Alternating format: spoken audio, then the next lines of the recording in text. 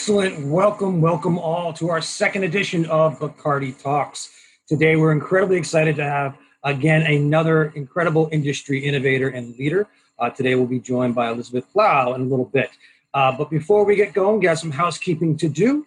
My name's Brian Connors. I'm the director of Bacardi Center of Excellence. And as I like to say, the keeper of all things fun today. We are recording, and this is also live. Before we get into today, I always have the great honor to introduce our outstanding dean, Dr. Michael Chang. Dr. Chang, can you say hello for us, sir? Thank you, Professor Connors. I'll give you a 5% raise right there. I'm just kidding.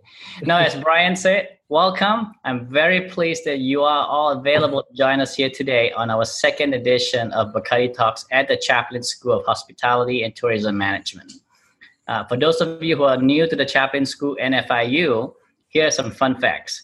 We are the fourth largest public university in the country, the third largest hospitality program in the country, and the first to open a very successful campus for hospitality management in partnership with Tianjin University of Commerce in China.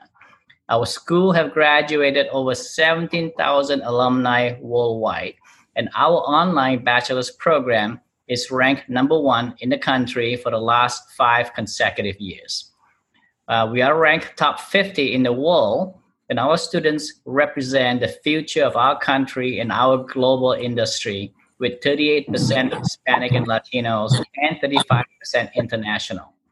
We are deeply invested in our industry and our community, and during this pandemic, we raised almost $1.6 million thanks to our partners like Bacardi and Badia Spices to support laid-off and furloughed restaurant employees in Miami-Dade, Broward, and Palm Beach counties in partnership with the South Beach Wine and Food Festival, which is also run and operated by our staff and students at FIU.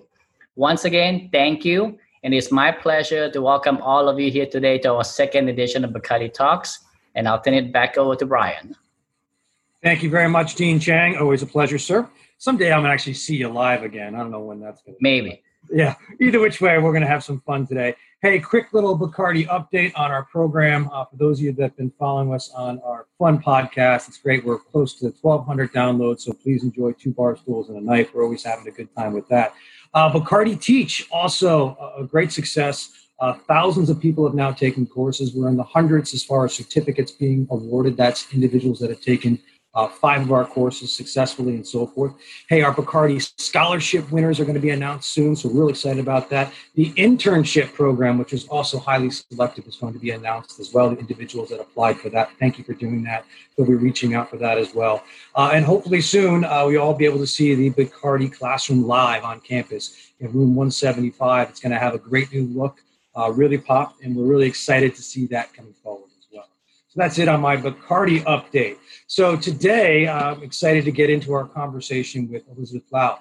Now, many of you from the restaurant segment have heard of Elizabeth, the acclaimed restaurateur, as well as TV personality. I watched her season 3 on Restaurant Startup. I did, Elizabeth, as well as award-winning author, James Beard nominee, and also the founder of the Women's Hospitality Initiative, which we're also going to be talking about today because that's an important topic for us. So without further ado, Elizabeth, welcome to Bacardi Talks. Oh, thank you. I'm so excited to be here. All this Bacardi talk, I'm sad I don't have a mojito in front of me, but maybe when I get home.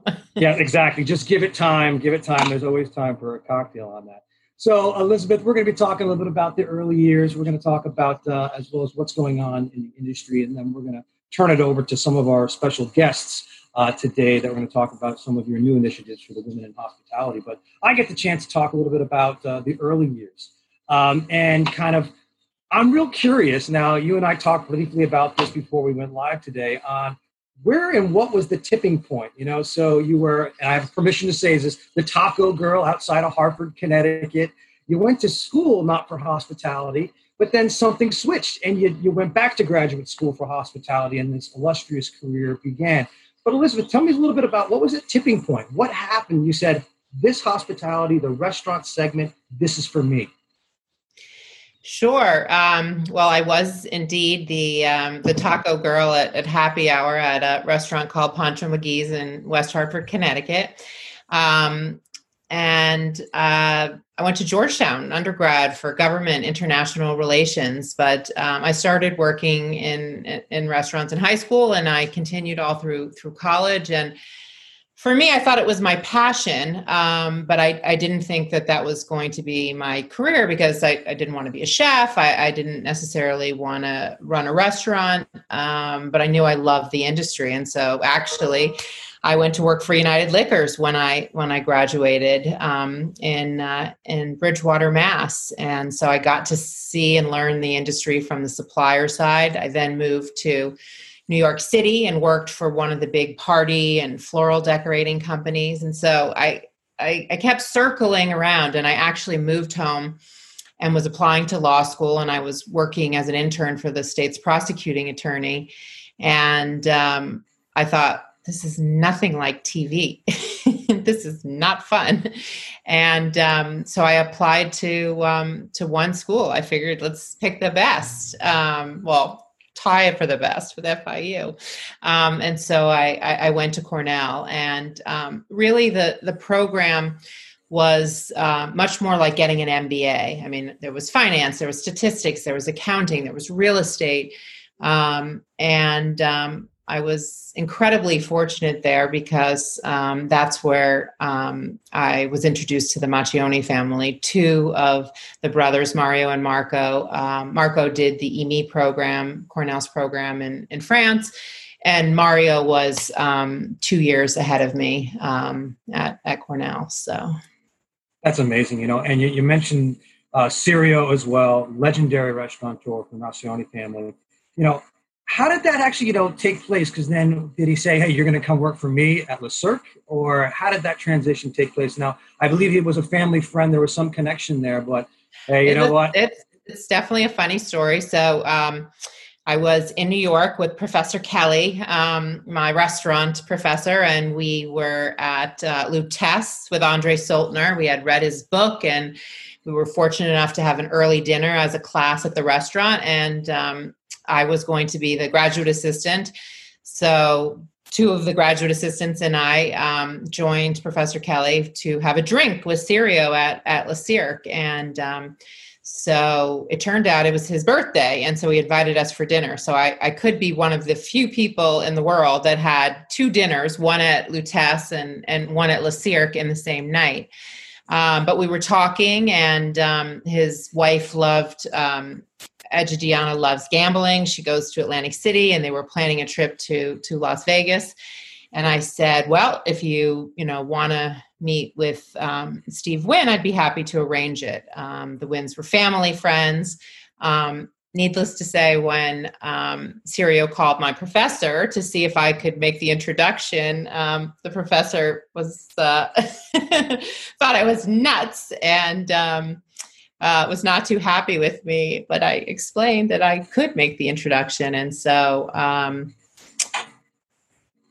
I started the deal, but, working for Sirio. And then somewhere in the process, after a couple years, Mr. Wynn stole me away, and I moved to Las Vegas to be the vice president of restaurant development for Bellagio. So that was the extraordinary time where we got to bring some of the most extraordinary chefs from around the world, many celebrity chefs, to do their second restaurant. Michael Mina, Todd English, Jean George. Jean George had it was not his second restaurant, but it was an extraordinary time. Yeah, that was an amazing time, because I remember a lot of individuals I either went to culinary school with or from undergrad were traveling out and taking their first quote unquote real jobs out in Las Vegas. Now, before that, and I know I'm jumping back a little bit here, but what was the scene like in Vegas before that? I mean, now that people travel to Vegas and you were part of that, creating the culinary scene, but what was going on before? And did you see the need, or did Steve Wynn kind of say, hey, Elizabeth, this is what we're going to do? Well, originally it was only going to be Le Cirque and Circo at Bellagio, and the rest was going to be internally developed. So that was definitely the original plan. Emeril Lagasse had a, fabulous restaurant at the MGM. Jean-Louis Paladin had opened Napa. And Wolfgang Puck. I mean, Wolfgang Puck really, paved the way for all of us with his Spago and the Forum Shops. So that's what really, led the impetus to the conversation with Cirio, because, I had read and, I'd heard about how well Spago was doing. And so, I kind of tongue in cheek said, well, look at how well Spago is doing. Wouldn't it be great to have Le Cirque? And that little tongue in cheek comment, parlayed into, an actual business deal. And so after Cornell, I moved to New York to work for the Macchionis, to open Osteria del Circo and Le Cirque. And I negotiated that deal to go out there. But as I said, those were going to be the only two. When I went to work for Mr. Wynn and it became evident that there was a restaurant called Retail Cafe, and it was next to Armani and Hermes. And so I thought, you have all this, high, super luxury branded retail, maybe it would make sense, to have another, kind of outside restaurant. And so, I'd like to say that it was some kind of science, but the restaurant had already been designed. It had a pizza kitchen. It obviously had to be different than Circo, which had a pizza oven. And so that's where, I kind of dug into my files. And, at the time when I lived in Boston, Todd and Olivia English were acquaintances. And so I picked up the phone and called, and, and then it just, kind of snowballed from there. We had been friends with Jean-Georges. He flew out, and Prime Steakhouse was born. And obviously there's two extraordinary, at the time, seafood restaurants in America. One was Le Bernardin, and the other was Aqua on either coast. And so, it just kind of went from there. We had a lobby bar, and I thought, this lobby is overlooking one of the most extraordinary Dale Chihuly chandeliers that's ever been made. And so we made a deal with Petrosian Caviar to do a caviar bar. And so the creativity was really limitless. I worked with extraordinary people like Amal Aziz and Kevin Stussy, to create this amazing portfolio. Yeah. Then take us to kind of today, where Plow & Associates, you're the CEO, founder of. You have restaurants, you're still working your magic today. But what was, again, that transition for you to say, I'm going to go out on my own, create my own restaurant concepts, open my own restaurants? We know your husband's also a phenomenal chef, but what happened there? So Mr. Wynn sold the company to MGM. I stayed on and worked for MGM for another 2 years. But what was extraordinary about working for Mirage Resorts and working for Steve and Elaine Wynn was it still felt like a family. And coming from working from the Macchioni family to the Mirage family, MGM was definitely a corporation, and it operated in a very different way. And so that's where, I said, okay, I've gotten my experience, but now's the time to do my own thing. So luckily, Mr. Wynn had bought the Desert Inn and was planning to launch Wynn. So it was a nice first consulting client. And then my dear friend and celebrated Miami chef, Carrie Simon, and I opened our first restaurant, which was Simon Kitchen and Bar at the Hard Rock Casino. And so we got to take everything that we had learned at Bellagio and the attention to detail on food, service, cocktails, wine, but in this fun rock and roll setting, and got to wear blue jeans and, play, incredible music. And of course, every artist who played in the joint, from David Bowie to Mick Jagger, came through the restaurant. And so we were next door to Nobu. And it was a great partnership with Peter Morton. And that really launched the restaurant side. So now we have a consulting side of our business. As you mentioned, my husband, Chef Kim Cantinwala, and I got married, and we started opening our own restaurants. Unfortunately, about 6 years ago, Carrie Simon passed away from a horrible neurodegenerative disease. But we had a great time together. And then, as I said, my husband and I, we have 3 restaurants in Las Vegas. We're also partnered with Buddy Valastro, the Cake Boss. We have a great restaurant in the Venetian. We have our Honey Salt, and then one of our restaurants, luckily, we were reconcepting. So it was perfect timing to be closed during this pandemic. So, we'll relaunch this fall.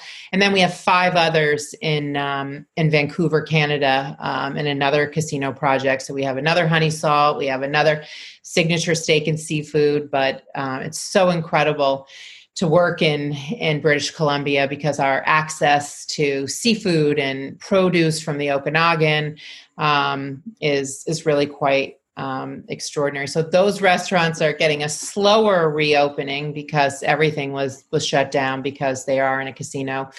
But Honey Salt in Las Vegas has been plugging away. We never closed. We obviously had to close our dining room, but we were fortunate never to have to close our operation. And we kept 25 people employed. So very proud of that. And I'm sure their families are very appreciative that, we were able to stay open. Great. That's great. So, this next question, I have kind of more of a professor twist to it, if you will. So, you mentioned Professor Kelly. So I got to bring up one of my favorites and one of your favorites, Dr. Chris Muller. Hey, Chris, you there, sir? I am. How are you guys? Hi. How are you? Oh, my God. A long time. I know. And I heard you retired. Could you do that? Well, it helped that the university I worked at thought it was a good time for me to go.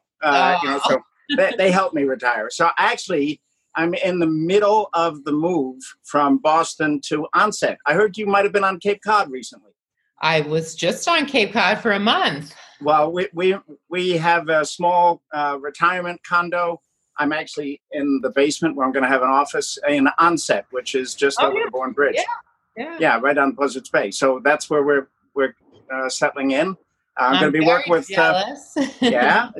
And I'm going to start working, doing projects with my old friend and partner, Chef Halloran. Brian. He's down in Newport or Jamestown, and we've reconstituted Gastronomical Adventures, which is the name of the very successful restaurant. Oh, let me change that. The very successful failure of a restaurant that he and I had on Cape Cod in Centerville 40 years ago this summer. I never knew that. We were partners. So, Elizabeth, you and I share quite a number of things. One is we both worked for United Liquors. I worked for Mike Ty and was the first connoisseur of Boston when they started that division. And the Michelle Cravat division that we had. Yeah. And then, of course, Cornell. What we don't share is that I've had 2 very successful failures for my restaurant companies, one in Cape Cod and one in Orlando back in I've had a couple. I've had a couple too. Yeah, but I haven't had the successes that you've had. That's the difference. To stop talking about us, and I do apologize that I never had you lecture at BU when I was dean or when I was teaching there, even though you said you would. I never got my act together to get it to work. So we'll have to figure out another way to make this work. I would love that. And so the question is, you and I, we do share a lot. You're considerably younger than I am, but over the last 5 decades of my restaurant life, one of the things that I've benefited from was this American restaurant, sort of the Pax Americana. It was the greatest time for, my friend Giuseppe Pizzati would say, it was the best time for restaurants in the world's history. It's not quite that right now. Not everybody likes the term restaurant apocalypse, but here we're seeing a lot of challenge. If you were to start again, let's say you're back at Cornell and you're getting ready to go, and instead of taking the job with Sirio and going on from there, where would you put your energies today? Where do you think the opportunity is for a young person like you were, like I was 10 or 15 years before you, thinking about going out and starting a career? That's a great question. And, there are people out there quoting numbers that 85% of restaurants in America, could possibly go out of business. And so that is a restaurant apocalypse. I think that, so much is technology based, and I'm fascinated by the ghost kitchens.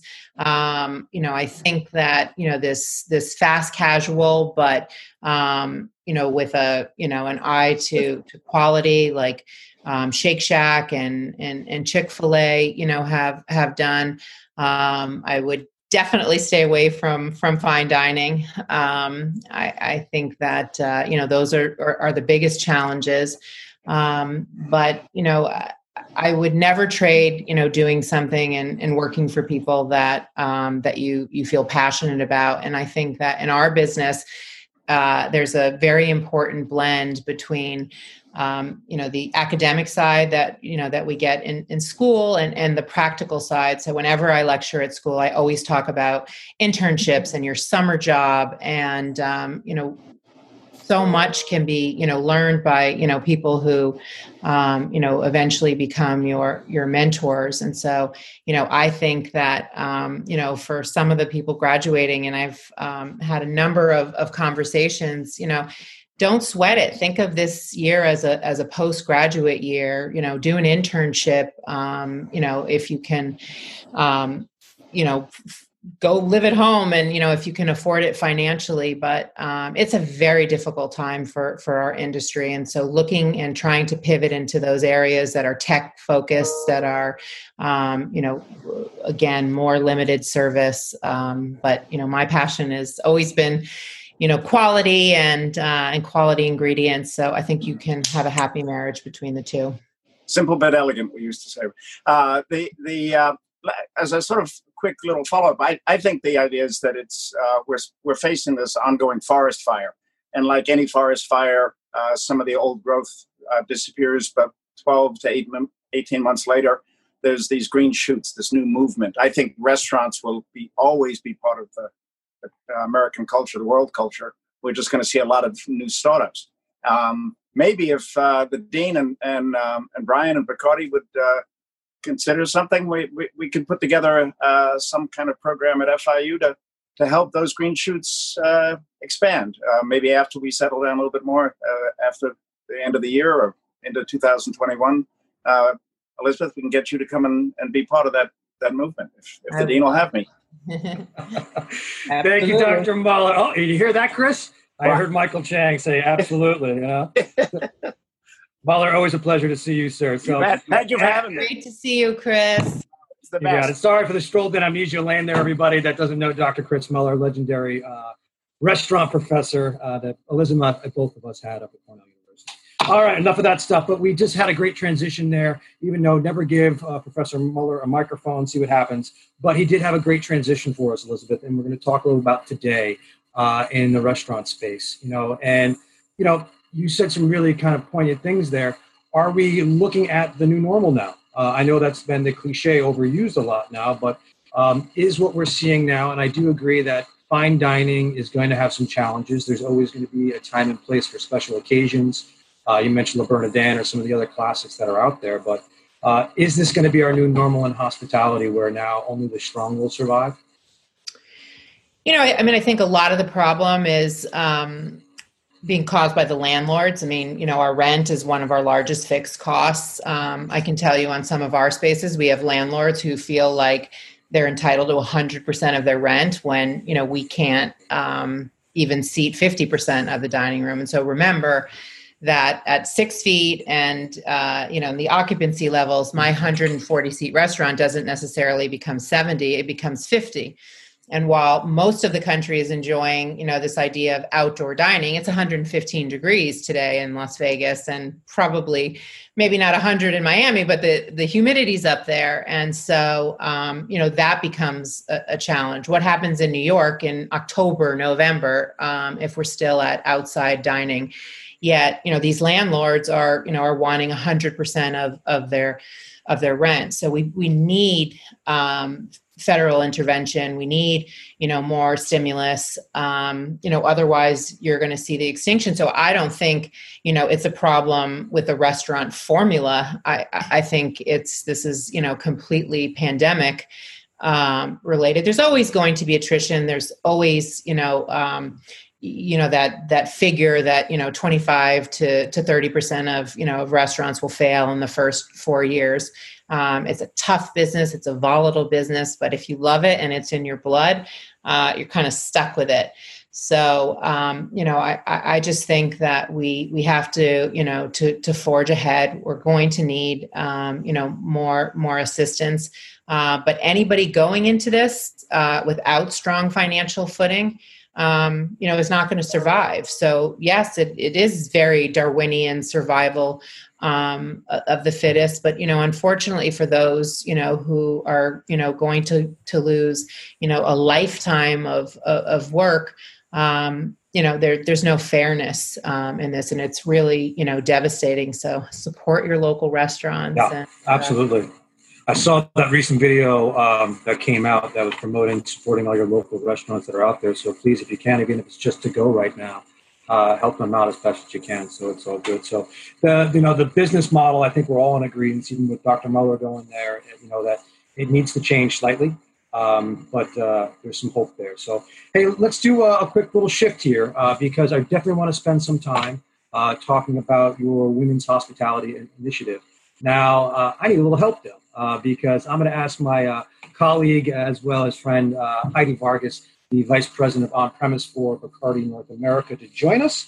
And Heidi, I'm going to throw this section over to you. Thank you, Brian. Thank you.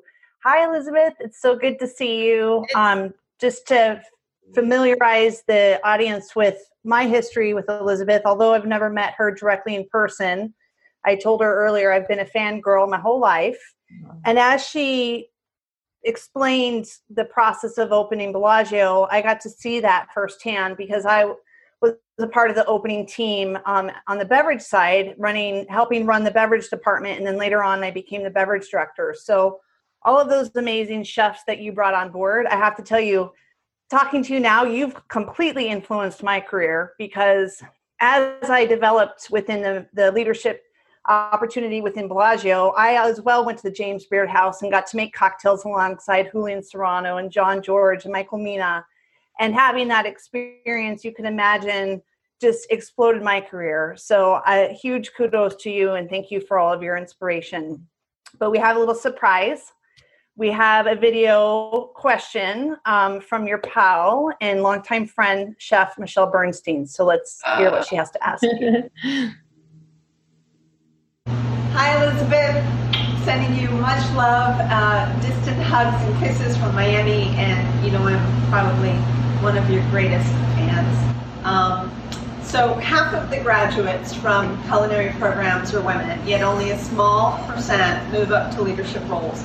Why do you think that is, and what can other organizations and people do to change that? Oh, so great to see, Michelle. Thank you for that video.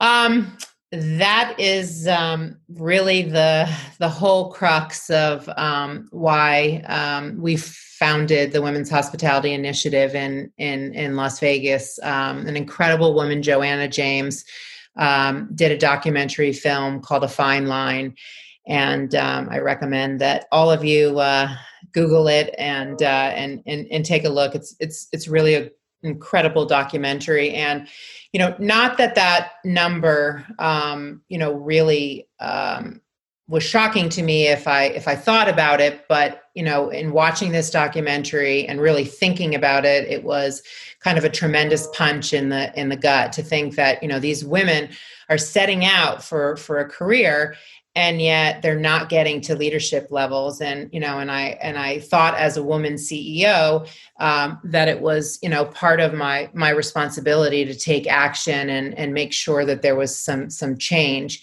And so, we decided to, instead of doing a global initiative or a national initiative, to try and focus this on one city. And in the learning process, I also read a tremendous article that was done by Sheryl Sandberg's Lean In Foundation, as well as the McKinsey Group. And it's called The Broken Rung, like a rung on a ladder. And so, we've always talked about the glass ceiling and, women can't break the glass ceiling. But this study showed that the issue is that women and men are entering the workforce at equal numbers. So either out of high school or out of college. But women are falling behind on that first rung, on that first management job. And so that was kind of a shock to me. And so I thought, well, if they're falling behind, at their first management position, then something was wrong at the high school level or something was wrong at the college level, that we weren't teaching our women the leadership, the mentorship, the advocacy skills that they needed to gain the confidence to get that first management job. Maybe it's as simple as how to ask, how to work with male allies. And so as we started to do our research, we could not find anywhere, not even in the US, but anywhere in the world where there was a leadership in hospitality. I mean, many leadership classes for women, but not specifically for leadership for women in hospitality. And so I am thrilled to announce that this fall, the Culinary Institute of America and UNLV will be launching the first ever women's leadership course. It'll be a joint venture between the two schools. And so right now, we have a focus to try and save our whole restaurant industry because it's so devastating. But we still have to keep an eye on making sure that, again, that we're just teaching these basic skills to make sure that everybody has a fair advantage. That's so awesome, and it's so much needed in our industry, and that's something that I'm really passionate about too. Again, kind of being in the boardroom executive side of a spirits company, it's very male dominated as well. And one thing that we have tried to do with our Bacardi Women in Leadership program is develop that next level of talent and fill that pipeline. And we talk about the broken rung all the time. And how do we encourage, to your point, speak up in the boardroom and raise your hand and have the courage. And I felt that even as a young professional coming into a boardroom or, especially at Bellagio, and you're sitting in these kind of meetings with all, you get asked your opinion and George, like, my opinion doesn't matter. And you quickly realize that they're asking those questions because your opinion does matter. So I appreciate that, because so much of that confidence building that's needed.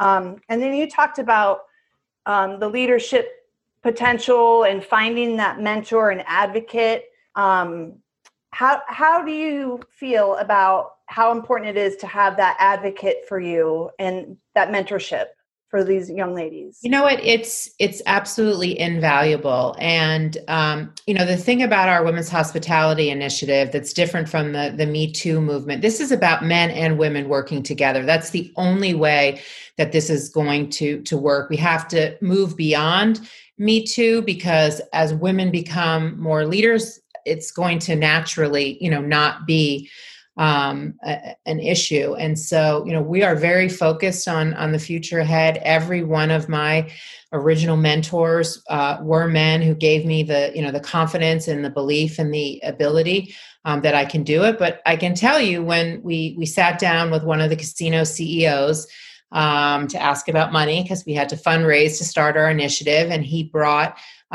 his CFO with him, who was a woman, to be part of the conversation. And she started in a far more junior level in the accounting department, and he was part with another group of people of mentoring her. And when he was ready to promote her, they told me the story that the first thing she said was, "I'm not ready." And he said, "Yes, you are ready."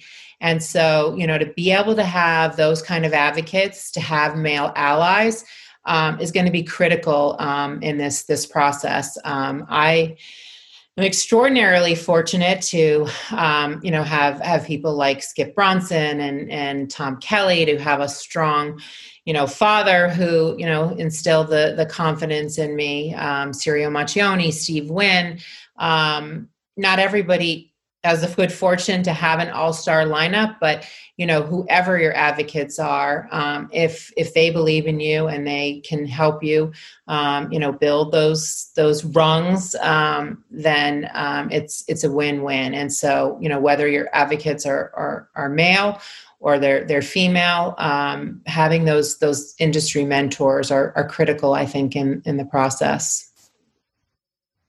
Yeah, absolutely. And you always want somebody who really speaks on your behalf when you're not in that room. And you brought up a good point about, as women, we sometimes don't go for those roles because as we read the job description, we'll say, oh, I have 8 out of 10 of those. So I'm missing these 2 things that they're requiring. And men, they're like, I got this. I got 8 out of 10. I'm in. So I do think that there's a perception we need to work on as women within our own self, saying like, not only should I be told I'm good enough, but I need to work on that for myself and, others as well. So we talked about kind of getting through this pandemic and, mental health is a big topic of concern, especially within the hospitality industry. And there's a lot of layoffs and furloughs and just struggling out there. The media is negative. We talked about 85% of restaurants may not open again. And so how do you just get away from all that and just take a good wellness break and make sure that you're keeping mentally healthy?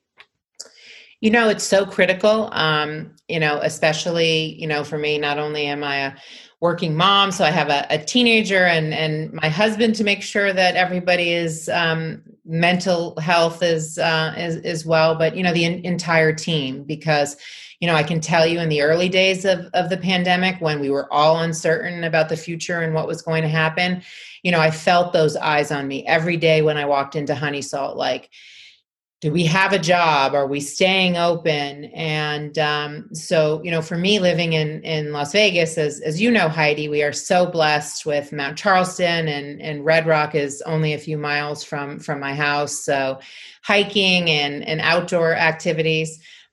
We did take a break and have a vacation on Cape Cod. And on my last day, somebody plowed into me on a bicycle. So if you saw the rest of my outfit, you would think it was quite funny because I've got shorts and my leg in a cast on a scooter.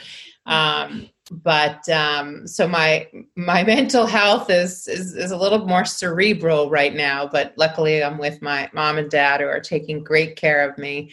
But that balance is critical and it's really difficult for people living in, New York City and other places where, it's just hard to get, some fresh air, but, having that balance and, for some people, because I travel so much, or I did travel so much, my office was at home.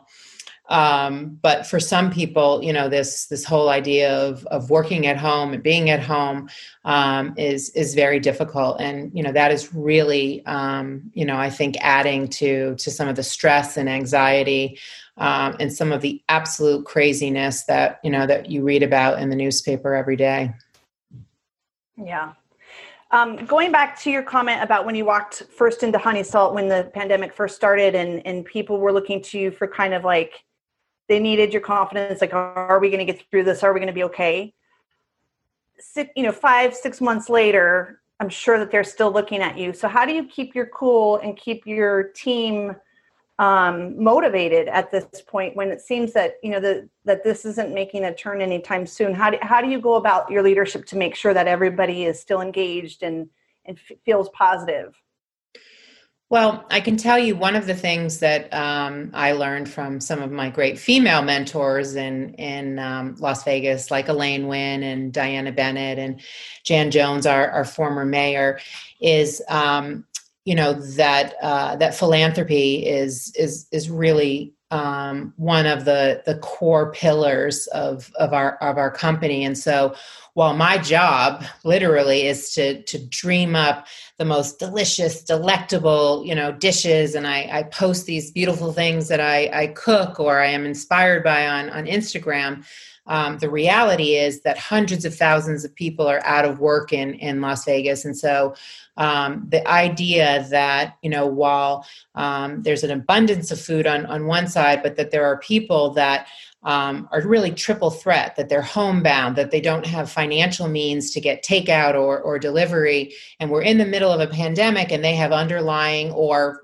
not underlying severe health issues, was really just untenable. So in addition to creating a marketplace and doing Secret Burger live cooking demos and selling kits and family style meals, we also launched a program called Delivering with Dignity. It's a private partnership with over 30 nonprofit organizations who identify these triple threat, high risk people in our community. And we've partnered with 4 other restaurants in our community. And as of last week, we had gotten over 100,000 meals delivered directly to the doorstep of those most vulnerable in our community. And the food heroes, as we call them, are an army of volunteers who come to the restaurants, pick up the food, and then deliver it with safe protocols and social distancing, right to the doorsteps. And so,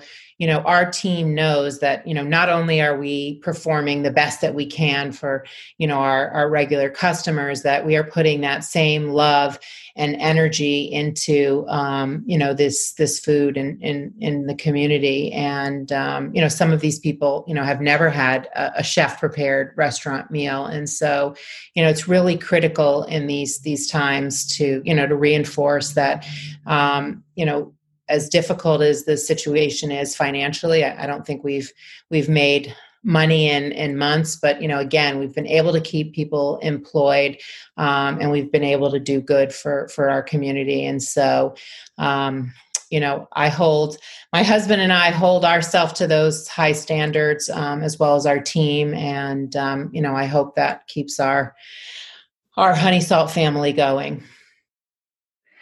Absolutely. And it's not any surprise that you've done that to support the community, because you've been all about the Las Vegas community since you've been there. And to your point, it's been all of the industry has been hit hard, but Vegas in particular, when it's built on hospitality, I can't imagine another city that's hurting more in the U.S. except for Vegas. So again, not to discredit the others, but I know personally what that feels like. My last thing for you, Elizabeth, is again, just thank you so much for what you're doing for women in the industry and for leading us and inspiring us and for continuing the initiative that you are behind the hospitality initiative.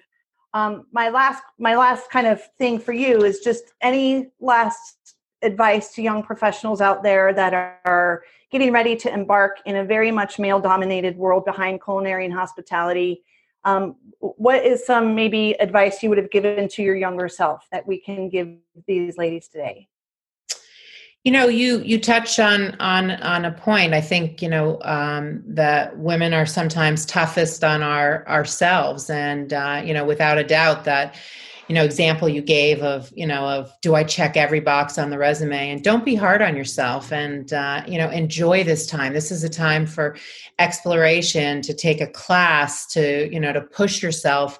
I was much more inclined to the English and writing and marketing side of things, but, take that, extra economics or math class, take something, that you're not comfortable, get out of your comfort zone.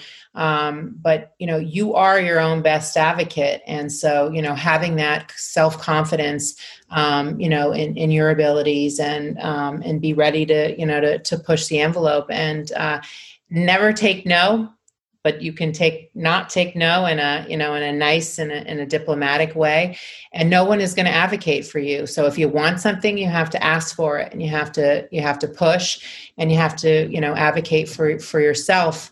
And somebody can always say no, but, at least, you've done your best. I hear that. Absolutely. Advocate for yourself and raise your hand and put yourself out there. I agree 100%. So it's been such a pleasure talking to you. And again, massive, massive fangirl of you. And thank you for everything you've done, not only for me personally, and probably that's just a weird comment because, again, we've not met, but just everything that you've done to outline all of the ways of working in Vegas and the transformation of that city. I got to see it firsthand, and I just appreciate your time very much. So let's turn it back to Brian, and he's going to close it out. Yes, thank you so much, Heidi. And of course, thank you, Chef Michelle Bernstein. She was reporting that live from her studio today. So it's great to have Michelle there. So Elizabeth, you've had a lot to say here. This has been fantastic. I love some of your insights. I love the direction you're going, particularly with the women in hospitality, because I'm really looking forward to doing more with that. We know you're having a conversation with Dean Chang in regards to that, but we look forward to having you again sometime soon. That'd be great. Any closing thoughts before we sign off and say thank you to everyone? This has been great fun. I think that, it's a new way that we have to communicate with one another. And so, I really enjoy doing this. And, I hope some of the questions that we've addressed have helped anybody in the audience. But stay safe, wear a mask, support your local restaurants, and all we can do is really, communicate, send letters to our Congress people to pass the stimulus. 1 in 4 jobs in America that have been lost are in the hospitality industry. 1 in 4.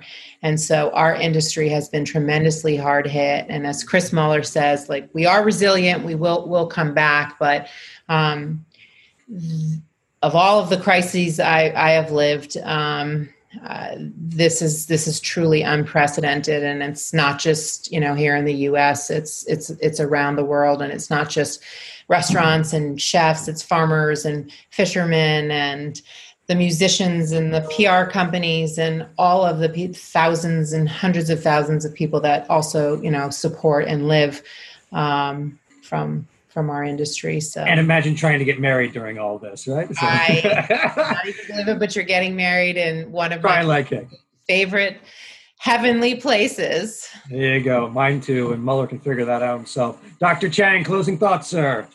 I just want to thank Elizabeth again. This is awesome. Everything you say has been on point, and we certainly would love to collaborate some more with you on the Women's Initiative. Thank you so much. That's perfect. Fabulous. Thank you. You got it. And Elizabeth, we saw our friend that was actually watching as well. So we will have our next Bacardi Talks on October 8th with another legendary restaurateur that was very legendary. Maybe his restaurants was named today, and maybe he was also watching. So Drew, we look forward to having you up next. So it's going to be good. And Dr. Muller, thank you for coming out of your basement. Always a pleasure to see you guys. Elizabeth, everyone for watching on behalf of, thank you, Chris. Yeah. On behalf of the Bacardi Center of Excellence at FIU Chaplain School of Hospitality and Tourism Management, we look forward to seeing you next time. As Elizabeth said, support your local restaurants, wash your hands, and be safe.